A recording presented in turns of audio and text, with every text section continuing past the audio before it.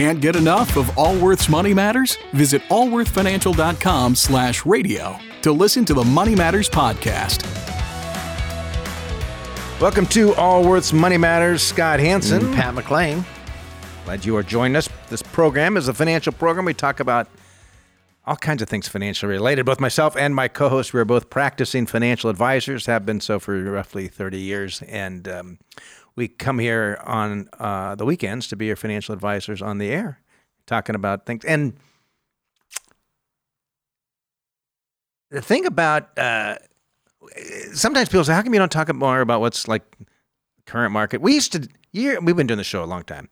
We used to talk about kind of the news, like the latest, what the market's going to do. That was 30 years ago before it was available everywhere. Well, there's that. But like, if you want to get the basic news, you can get the basic news.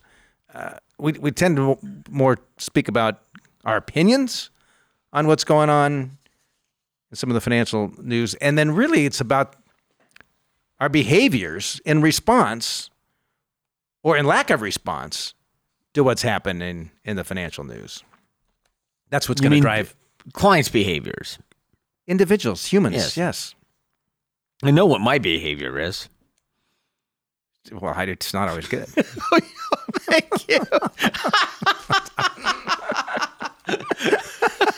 Well, mine's not either. I know about the behaviors in my life I need to improve upon. The funny thing about getting older, too, is some of those behaviors just don't change a whole lot. Oh, people change, but not a lot.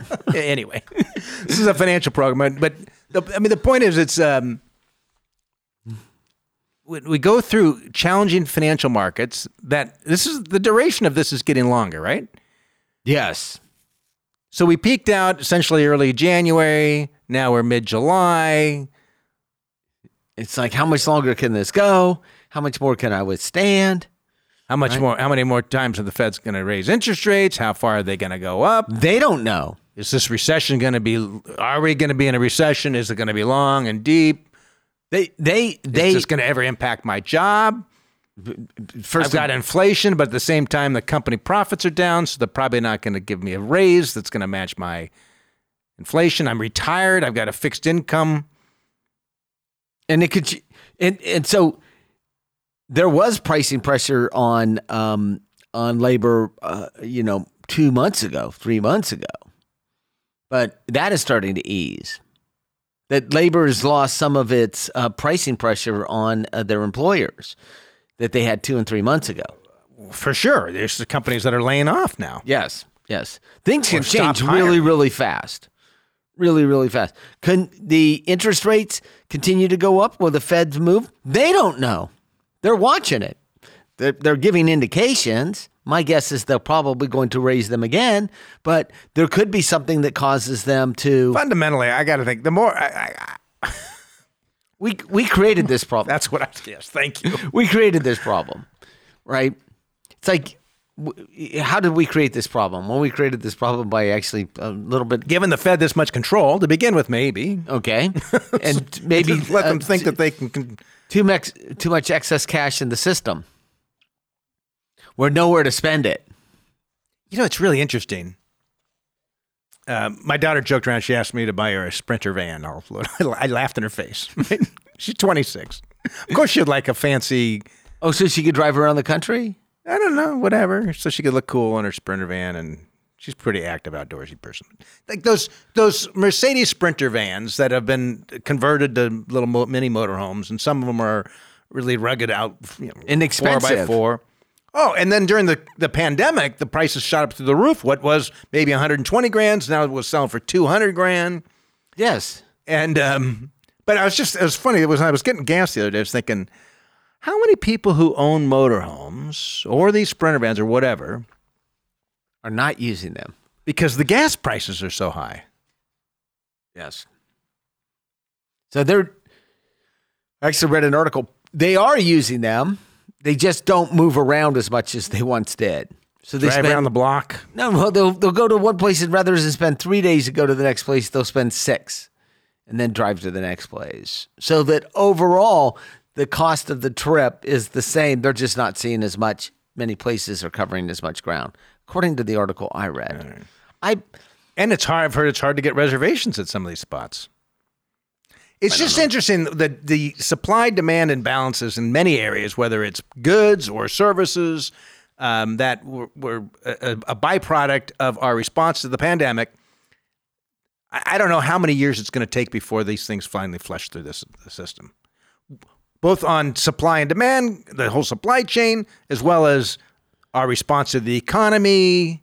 It just. But what I think in natural, and we talked about this before on the show, one of the natural things that will happen is there will be more onshoring of production of vital components in manufacturing.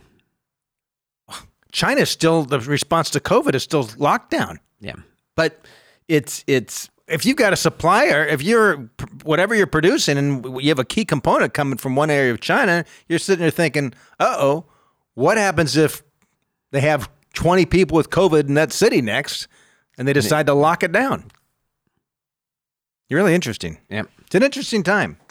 You can either freak out about it, or you can look back and say, "Oh, isn't that interesting?" Okay. I don't know. You can't let it ruin your day or your life. That's for dang sure. Yeah. About some of these things going on. Anyway, this program, we love taking calls.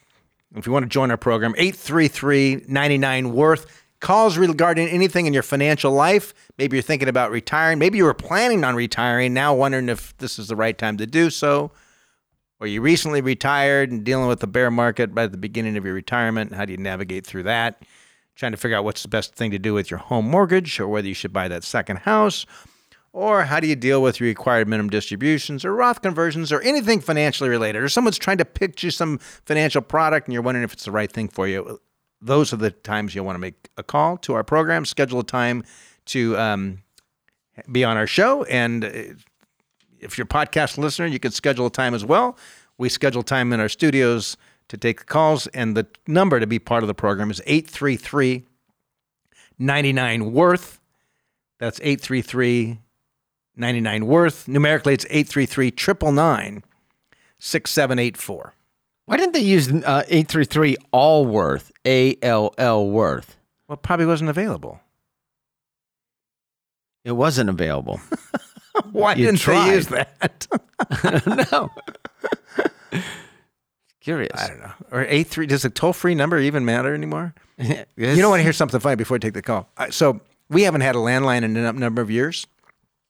It's through Comcast Cable. You get like the bundle. So we still pay for a landline, and I have a fax machine that every 6 months I need someone faxes or something. Actually, I don't even know if I use that anymore. But the answering, there's still a voicemail thing there. Yes. So it's cheaper to have the bundle with that landline than it is not. My whole point is, if you called my home line right now, you're going to hear from my daughter 20 years ago, "Hi, you've reached the Hansons," and you're going to leave a message. And you'll never get it. I'll never get it. It's been like that for years. There must be hundreds of voicemails out there. Do you think your friends actually probably realize that that's not the number to call you on? I would imagine. Well, no one's complained to me. Okay. No one said, "Hey, man, you haven't returned my call." The guy from the Political Action Committee is leaving messages. Obviously, I don't care. I don't even care enough to figure out how to shut the thing down. I'm with you. So maybe the one that was so happy to hear me. So, Mr. Hanson, how's your day? That person might be leaving several messages. That person. Anyway, let's go to calls here. We're talking with Suzanne in California. Suzanne, you're with Allworth's Money Matters. Hi, guys. It's great to talk with you. Thank you. What can we do for you, Suzanne? Okay, so my dad died in 2016, and he made my older sister the executor of my mom's trust, but he said that he wanted me to manage her IRA because he really liked what I had done with my own IRA. And at the time, my mom's IRA was a little over $200,000, and at the time, she had about $1 million in cash. So with the and just IRA, two siblings, you and one sister. And also, I have a brother, but he's not involved in any of. He's just a factor later on. He's not involved in managing. Was he a beneficiary on the IRA? He's oh yeah. All three of us are beneficiaries on everything equally. Okay. Yeah.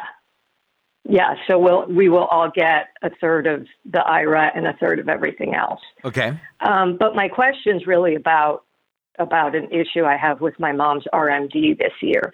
So basically, I created a conservative 60-40 IRA for my mom. I primarily put it in the Vanguard Wellesley Fund.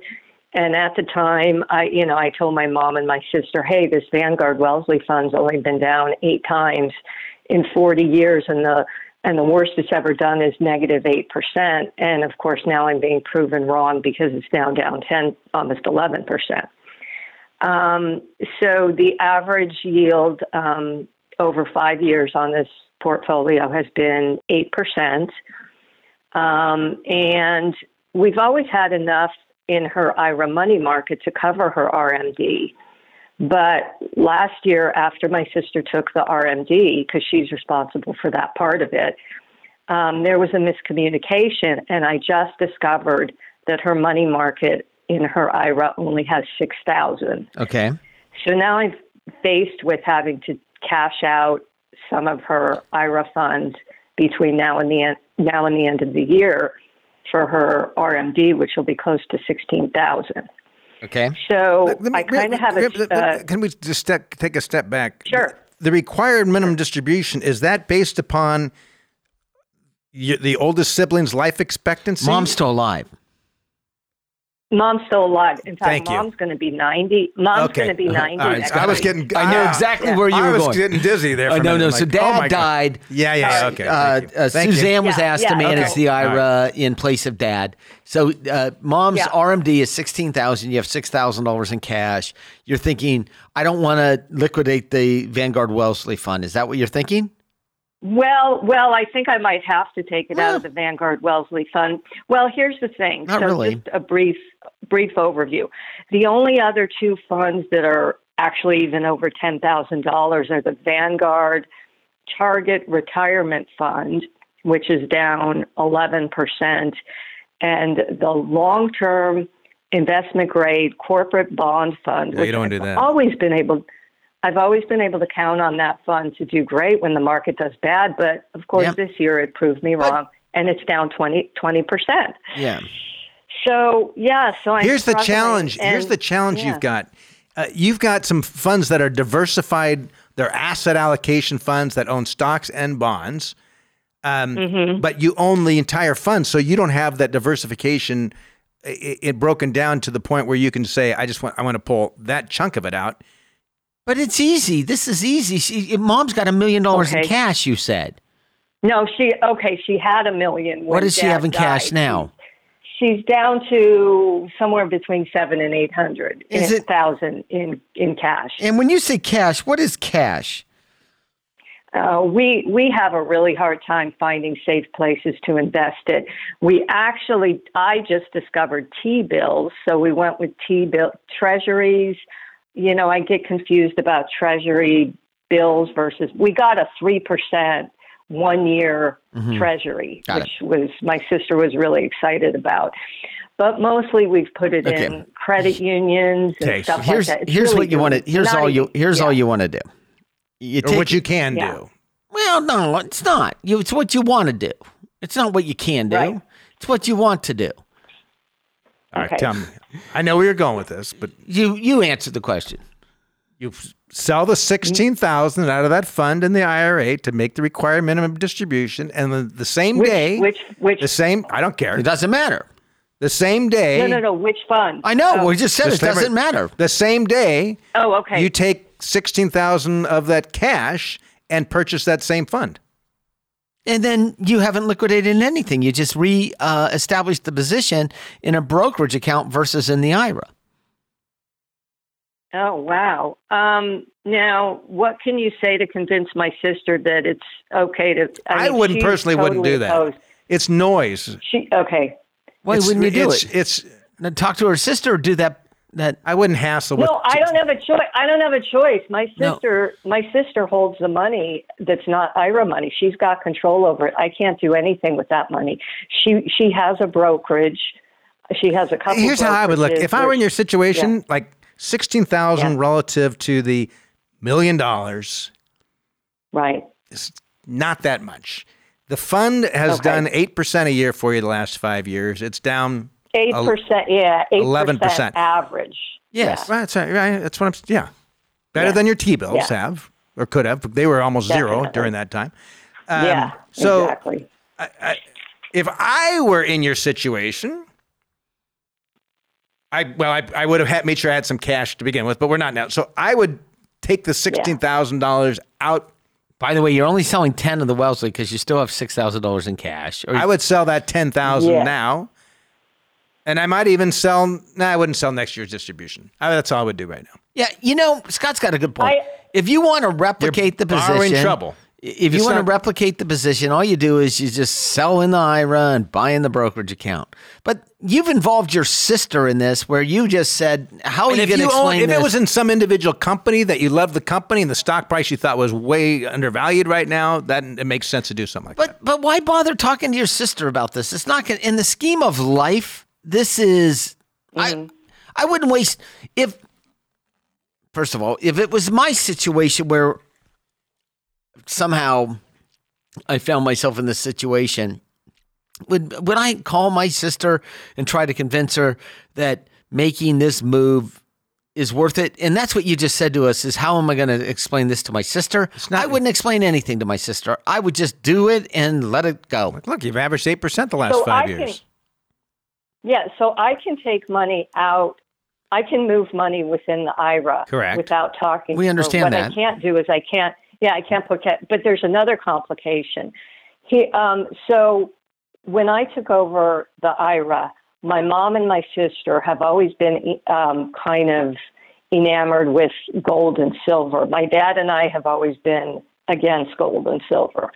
And so my mom and my sister decided, independently of me, that my sister was going to do between $5,000 and $10,000 within the IRA in a bunch of gold and silver funds, which I know nothing about. They're just, the money's there. Okay. In other words, they do that? But here's my problem. Yeah, they did that. Okay. But here's what I just discovered. My sister has been buying more gold and silver this year. She's taking it out of the same money market that I need to get money back into. And I feel like we're working at cross purposes. I can't. Listen, you guys, that's, obviously you guys need to come to the same place on the investment philosophy. I understand. I agree with you. No, it's not. It's not a huge fight. It's just I suggested to her that it wasn't a good idea for her to be taking money out of the money market when I need to put money into it. And she said she doesn't understand that. Why can't we work independently? Well, you know the answer to that. And I'm like, well, yeah, but there's this thing called asset allocation. Yeah, and too many cooks. How can we do that? Too many cooks are in the kitchen. That's what the problem is. So what you might want to find, what I think you really should do is the whole family. A challenge. How much is she going to start putting in precious metals? No, I understand. The whole family From cash to precious metals. The whole family needs to go together and hire a financial advisor and then listen to that financial advisor. That's what really needs to happen. My dad was opposed.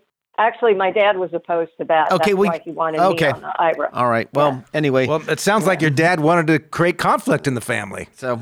No. He just wanted me. Yeah.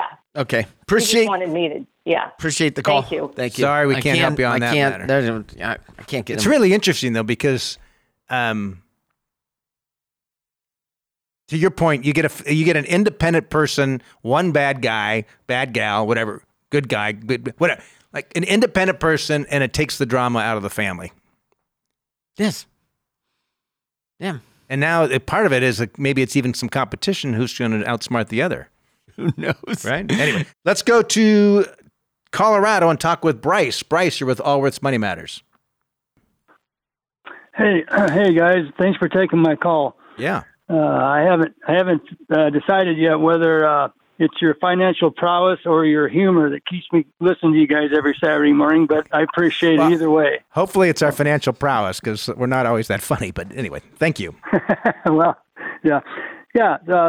My question is today is I'm looking to buy some real estate prior to my house selling, and I'm wanting to find the best way to go about getting some finances, either be a bridge loan or a HELOC or whatever other avenue there might be to where I don't have to pay a bunch of interest before I even find the house. Yep. Yep. And so you're selling your primary residence. You want to secure a piece of property, or you want to secure another home before you sell your primary residence? Yeah, I want to be able to, in a position. I live in Denver, so in that Denver market, it's very hard. You better be having your everything in order. And so, what's your house worth? It's about, in this Denver market, about $850 or $900. And what do you owe on it? Nothing. And what's the next house going to cost? What's that cost? I got a cap of about 1.2. And are you going to pay the difference in cash, or are you going to finance it? Yeah. I have about $800,000 sitting by put down, and then I'm just looking to find whatever avenue I can get to give me the rest in a quick manner. And how much money do you have in your brokerage account, non-IRA or 401k? I have about $700,000 in my brokerage, and then but a 401k I also have. And that's $700,000. I mean, one option is you can take a margin loan against or set up your account so you have the ability to do a margin loan on your brokerage account. Okay. Pull the cash from there. He's going to have to pull some. How much money do you have in the bank? He's got $800,000 set aside. In addition to the 700? Yes. Oh, you're good. You're golden. You might have to use a combination of all three, though.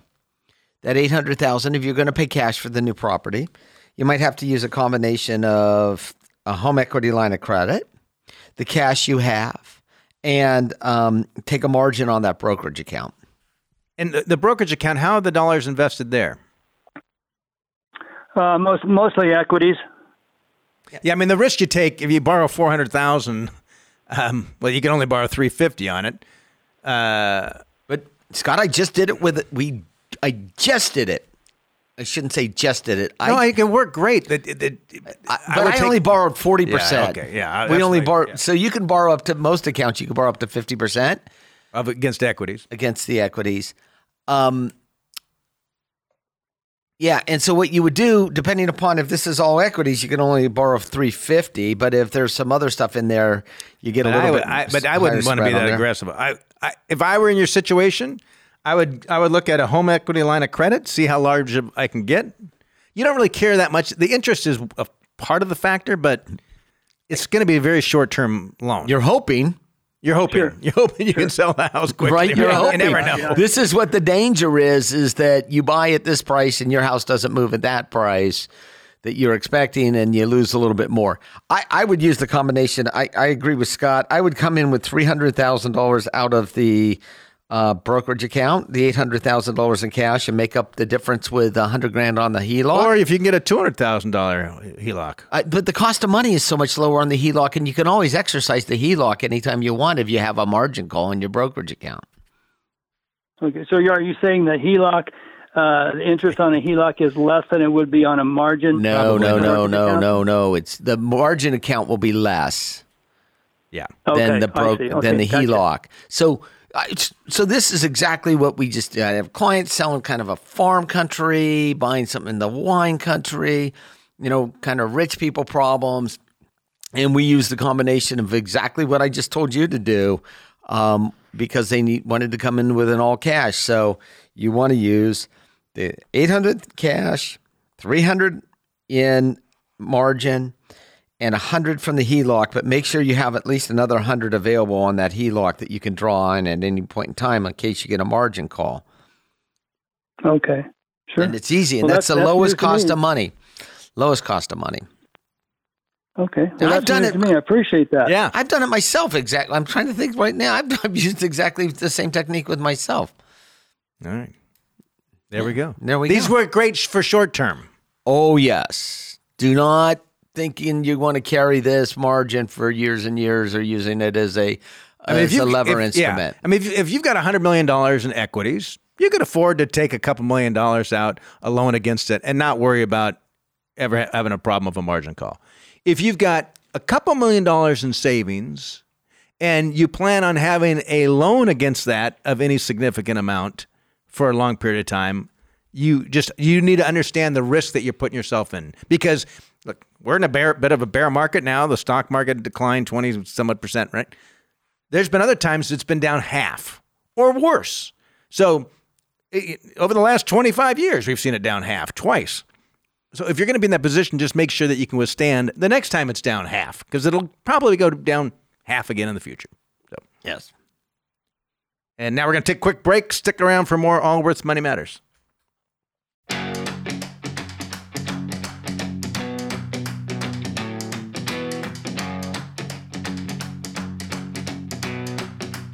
Would you like an opinion on a financial matter you're dealing with? Whether it's about retirement, investments, taxes, or 401ks, Scott Hansen and Pat McLean would like to help you by answering your call. To join Allworth's Money Matters, call now at 833-99-WORTH. That's 833-99-WORTH. Welcome back to Allworth's Money Matters. Good times with finance. Let's go right back to the calls. And we're with Laura. Laura, you're with Allworth's Money Matters. Hi. Can you gentlemen hear me? Yes. Thank you for That's waiting, good. by the way. That's okay. I thought there was something, but anyway, I watch every podcast you guys create, and I'm a big fan of your philosophy of saving, spending, and wealth conservation. I always have questions, but this is finally important enough to call in. Good. So I'll give you the information that I know, and then the question. I'm going to be separated from my job of 23 years as of August 1st. I'm 62. We have approximately 1.5 million, formerly 1.8 million, about 60% pre-tax in brokerage accounts, various 401k and IRAs, et cetera, et cetera. My husband, he's 77, has a pension of $5,500 a month approximately. It's PERS, so we both get our health insurance there as well. And are there survivor benefits on that? Yes. Yes. Okay. I think 50%, 70% or something like that. Oh, that's He important. also gets about Yeah, well, that's why we did it. No. The number that you gave, that you said, you think it's 50%, 70%. Is it 100% of what he's receiving, or 50% of It's what not he's? 100. It's like 70, 75%. Okay, you want to check on that. You want to make sure that that's right, because that's. And what is he receiving on a monthly basis? $5,500. Okay, and he's 77 years of age. Okay. Yes. He also gets about $1,800 Social Security. When this is as of August 1st, I'll also have a small pension of about $800 or so. And if I filed $2,100 in Social Security, our annual spend is about $123K. And here we go. I will be getting an approximately $118,000 gross severance on August 1st. I asked 2 fiduciaries for advice and received 2 conflicting suggestions. I know that's not surprising, but I mean, they're very conflicting. And so I see some possible advantages to both and also some risks. And I wonder if you can tell me which one appeals to you guys. Perfect. You ready? Yes. Yep. Okay. We might have door number 3, but anyway. I expect you to make a third suggestion, but just to make it more complicated for you. Exactly. Put the whole amount in my IRA and start Social Security now. That's number 1. How could you put the whole amount in Find your the IRA? largest. Yeah, put the whole. Yeah. How can you put $118,000 right in? How can you put $118,000 in an IRA? You're limited to $6,500 a year. It's a severance, though, so she could max out her 401k and 457, but not $118,000. That's correct. You can't get to that amount. So basically, let me put it a different way. Put the whole amount in the market. Okay. Throw it into my market accounts. Okay. So whatever account it can go in, put it in the market account. So, okay. And as of today, the other one is find the largest interest on a CD or other bank vehicle. You earlier said short-term treasury is a better choice. Put some of the money there for now and live on the rest. Until the market settles down. Do not take Social Security now, but rather wait another year at least. And the amount of Social Security will be higher, understanding this is a short-term solution and the more distant future of Social Security is in question, thereby creating an at least 5.9% return on at least part of my money, the part that Social Security I would have gotten, that I get from Social Security that I would have otherwise taken. Do you get that? Yeah. So let's take a step back here. Okay. The money, the $1.5 million, which is split 60% in brokerage accounts, pre-tax dollars, and 40% in retirement dollars. How are those dollars allocated? Is it are they 100% stocks? Say 70-30. No, Okay. 70-30. 65-35, 70-30, something Okay, like that. so you've got I think it was 70-30 until recently. And this $900,000 in brokerage. How much money do you have in your 457 or 401k at work? You personally? At 295, I actually split out. It was 700 or 800,000, and then I split some of it into an IRA and to see. I did. Okay. And left the remaining 300,000 in the 401k. It is now 200 and something thousand and 400 and something thousand. And when did you say your last day at work was? It's this August 1st. It's going to be August 1st. Oh, I was going to say. So you've got money in your brokerage account. 30% of it or 35% of it is not in the stock market at all, right? Based upon what you just told us.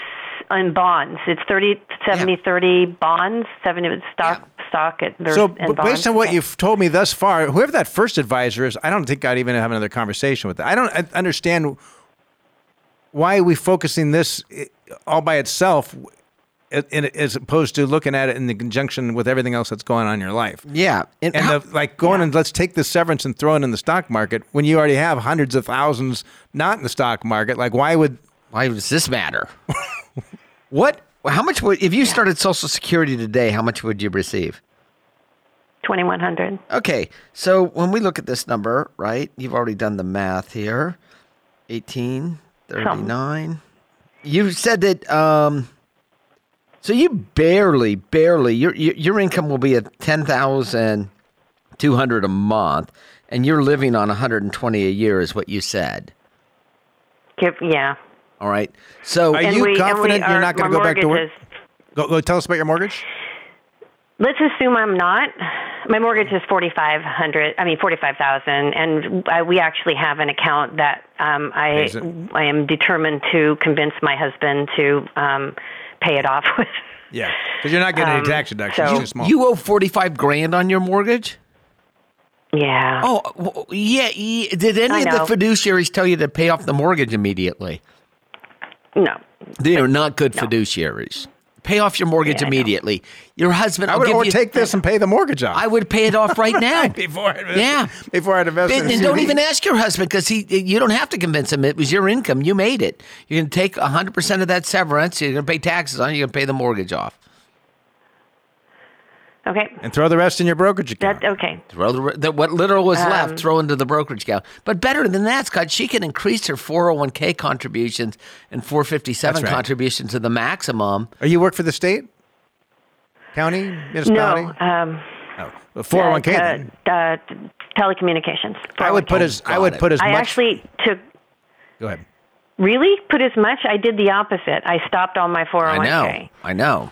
We would put as much as possible. You're in a high tax year. You get the severance coming on top of your other pay. Severance comes as ordinary income. It's probably one of the highest tax years. Yeah, but I won't be working for 6 months out of the year. From August to the end of the year. Yeah, but do you make... if you don't want to do it, then use the Roth 401k. Either which way. Okay. I make about $150, $160. Okay, so... Normally, so it wouldn't be that much more. But it'll be more, and it's still more than you're going to be making in 2023, 2024, 2025. That's true. When you're in a lower tax bracket. So I would clearly use the 401k if I were you. So that's your highest return. Pay off the mortgage immediately. Okay. You're going to need less to live on. Take the rest and put it into your 401k, either Roth or not Roth. And I would hold off on the. I'm just curious. Social Security. You talked to these two financial advisors of sorts that you referred to as fiduciaries, so I'm assuming they're fee-based advisors of some sort. Yes. Did you offer up anything else that's going on in your life? Did they ask questions, or did they just, or is one it? Did, one didn't. One did, one. The first one did not. 3-year-old. I'm sorry, what? 3-year-old what? The first one did not ask any questions. Clearly.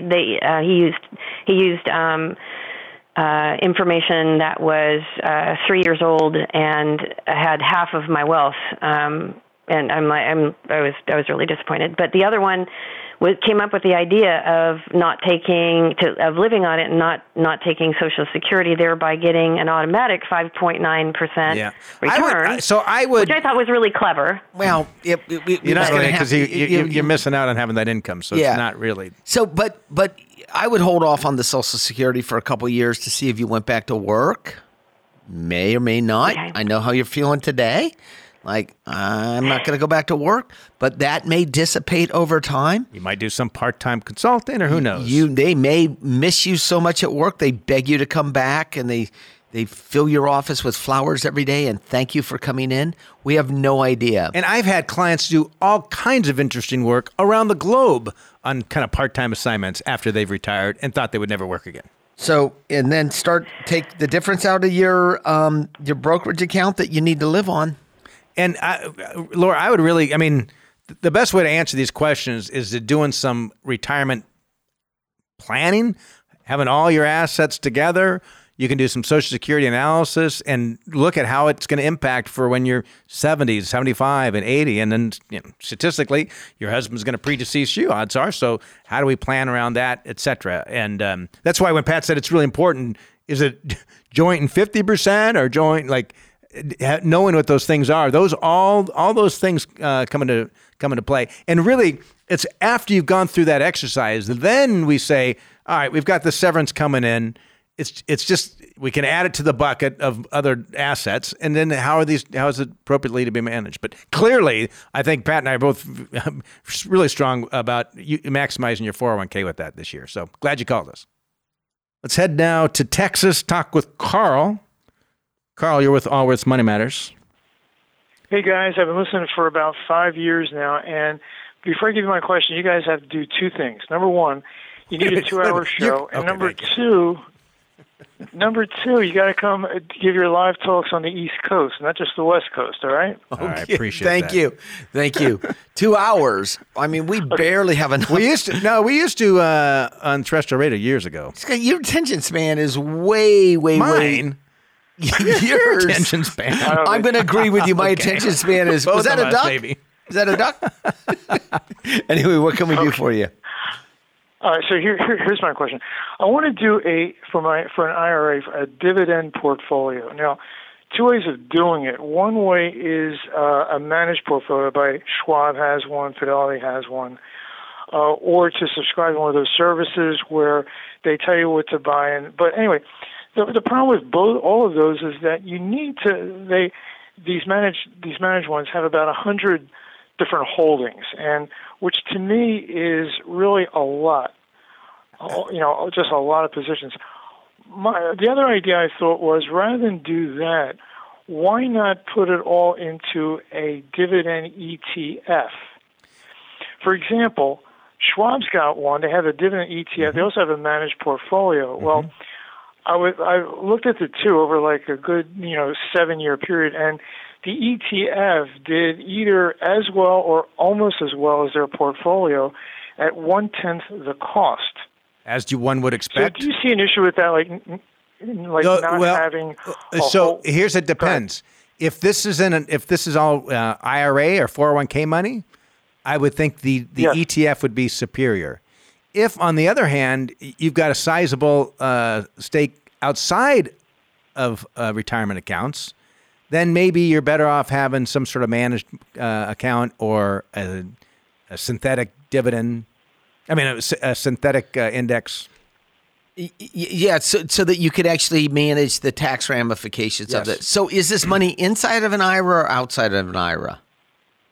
It's inside. I don't want to do outside because then I would pay tax on the dividends. I don't need the income. Okay. I don't need it. And do you have the rest of your portfolio as growth or fixed income? Is this just a portion of your portfolio? I don't have fixed income. It's mostly growth. That's why I want to do value. Okay. So I figured a dividend portfolio. I would use the should do it. ETF. Just use the ETF. And what percentage of the portfolio are you putting in directly into value? Oh, I don't know, but it should be at least like 1/3. I think growth will come back someday. You know, my guess is that you probably have 1/3 in value anyway. So you want to, if you pulled the S&P, I assume you used like total market or the S&P in your portfolios. Yes. So you've already got an allocation to value. So what you wanted to do is overweight the value portion of your porportfolio. I see. Because you've already got value in that S&P 500. And that might have been something to do 6 months ago. Yes. So I don't know. But rather than move to value, which we answered your question, if you're going to do it, use the ETF. I question why you're doing it at all. Because over a long period of time, whether you want to feel this way or I want to feel this way, right? You never would have asked this question about a value stock 2 years ago, right? Correct. Or 3 years ago. So every portion of your portfolio will have its day in the sun. I question whether you're trying to move portions of that portfolio to what you think is going to do well, just based on a hunch. Or seems less risky. Or seems less risky. Yeah. So I would actually dig into the portfolio itself. And if you're going to overweight value, just do it a little bit. Don't bet the farm on it. But if you hold the total market or if you hold the S&P 500, a third of your portfolio is in value anyway. My guess is that if you're probably overweighted, most portfolios are overweighted large cap and are underweighted mid and small. And if I were to look at your portfolio, my guess, just from doing this for 30 years, is that you're probably underweighted mid and small, and you're actually going to get more juice out of the portfolio by actually going through and representing those versus going to the value side. Does that make sense? I see. I'm mostly in like growth funds, growth stock funds, both all caps, large, mid, and small. And are you mostly actively managed funds? Yes. Why? Yes. Oh, that's from years ago. I know it was before all this indexing started. The beautiful thing about your retirement accounts, though, there's no tax consequences. So you can rip it apart and rebuild it with very little cost, like no cost. True. So what you want to do is great. is here's how you do it. You think about it as remodeling a house, right? Or some people call it a remodel. I call it a marriage test. So what you do is you take a look at what you want the final product to look like. Yeah. Then you take a look at the tax portion of the portfolio, the brokerage side, that you don't have a lot of flexibility in. And then you take the stuff that you have on the IRA side and have the ability to build around. And that's how you build the ultimate portfolio. And you treat it as one portfolio from a design standpoint, two portfolios from a tax standpoint. Yep. I see. Okay, sounds good. All right. Appreciate the call. Thanks so much. Thanks, Carl. Thanks, Carl. Yeah. Thanks for the kind words. And indexes, if you're indexing in a retirement account, ETFs, there's no real benefit of getting a separately managed account or synthetic index. But if you have several $100,000, $1 million, $2 million or more outside of retirement accounts, you might be better off getting an index, but have it built for you.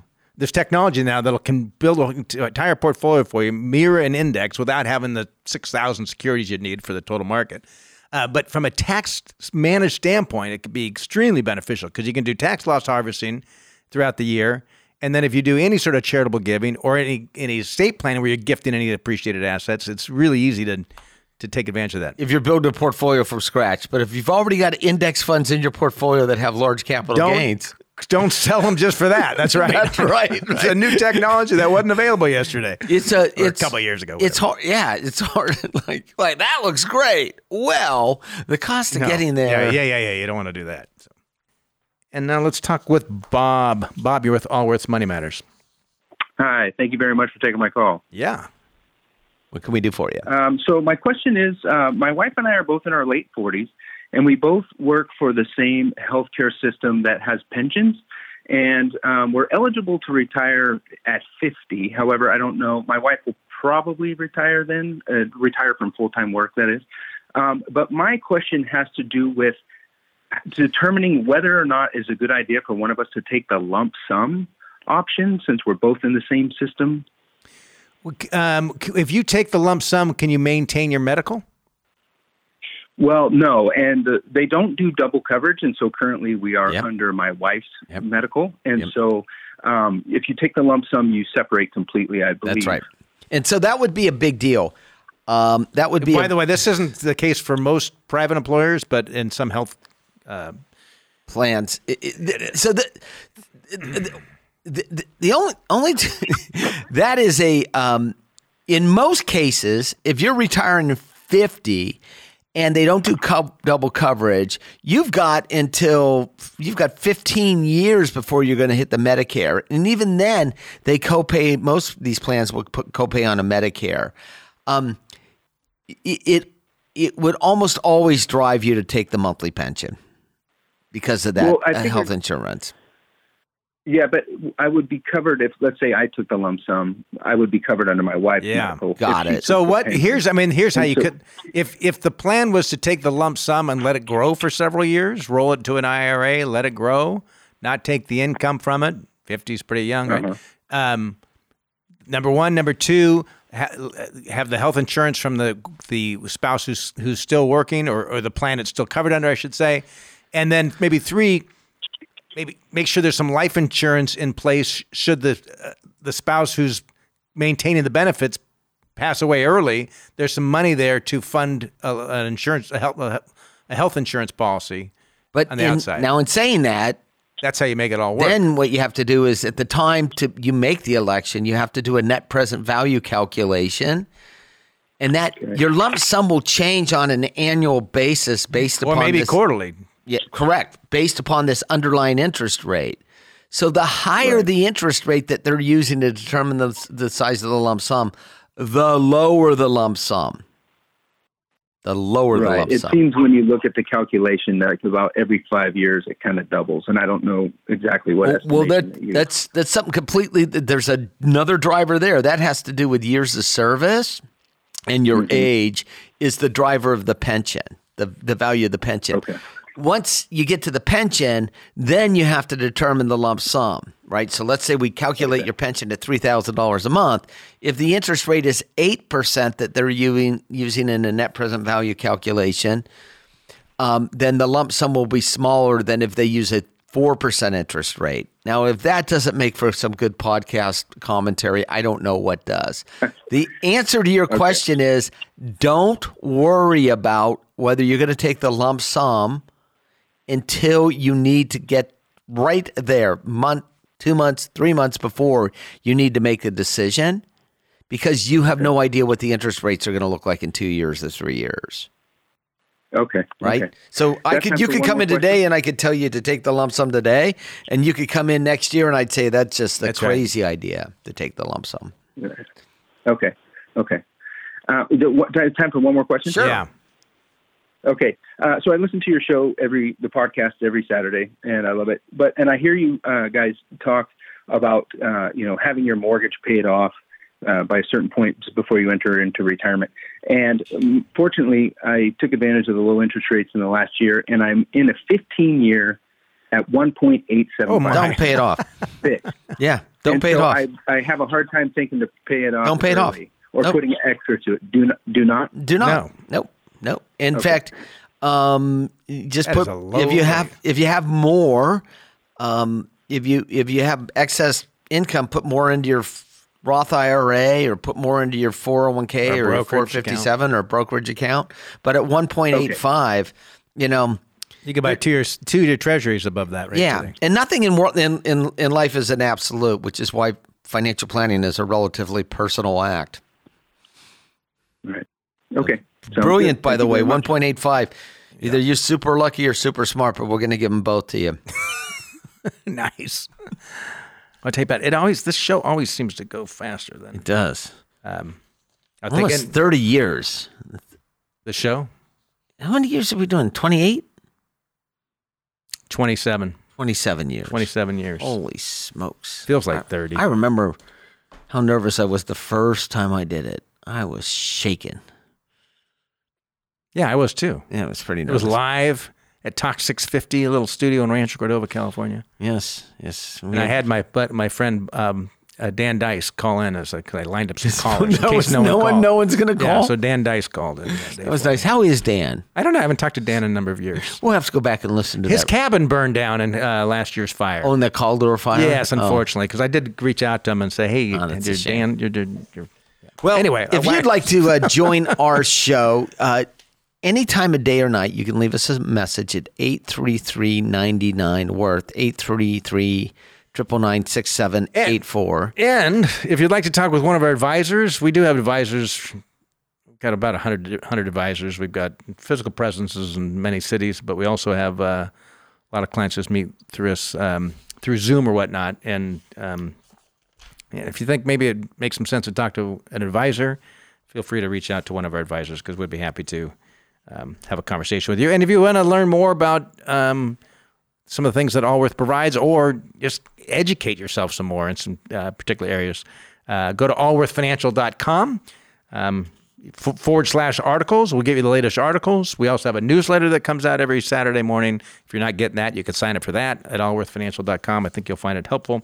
We've got a variety of different guides, etc., all at allworthfinancial.com. So this is all the time we've got. We'll see you next week. This has been Scott Hanson and Pat McClain.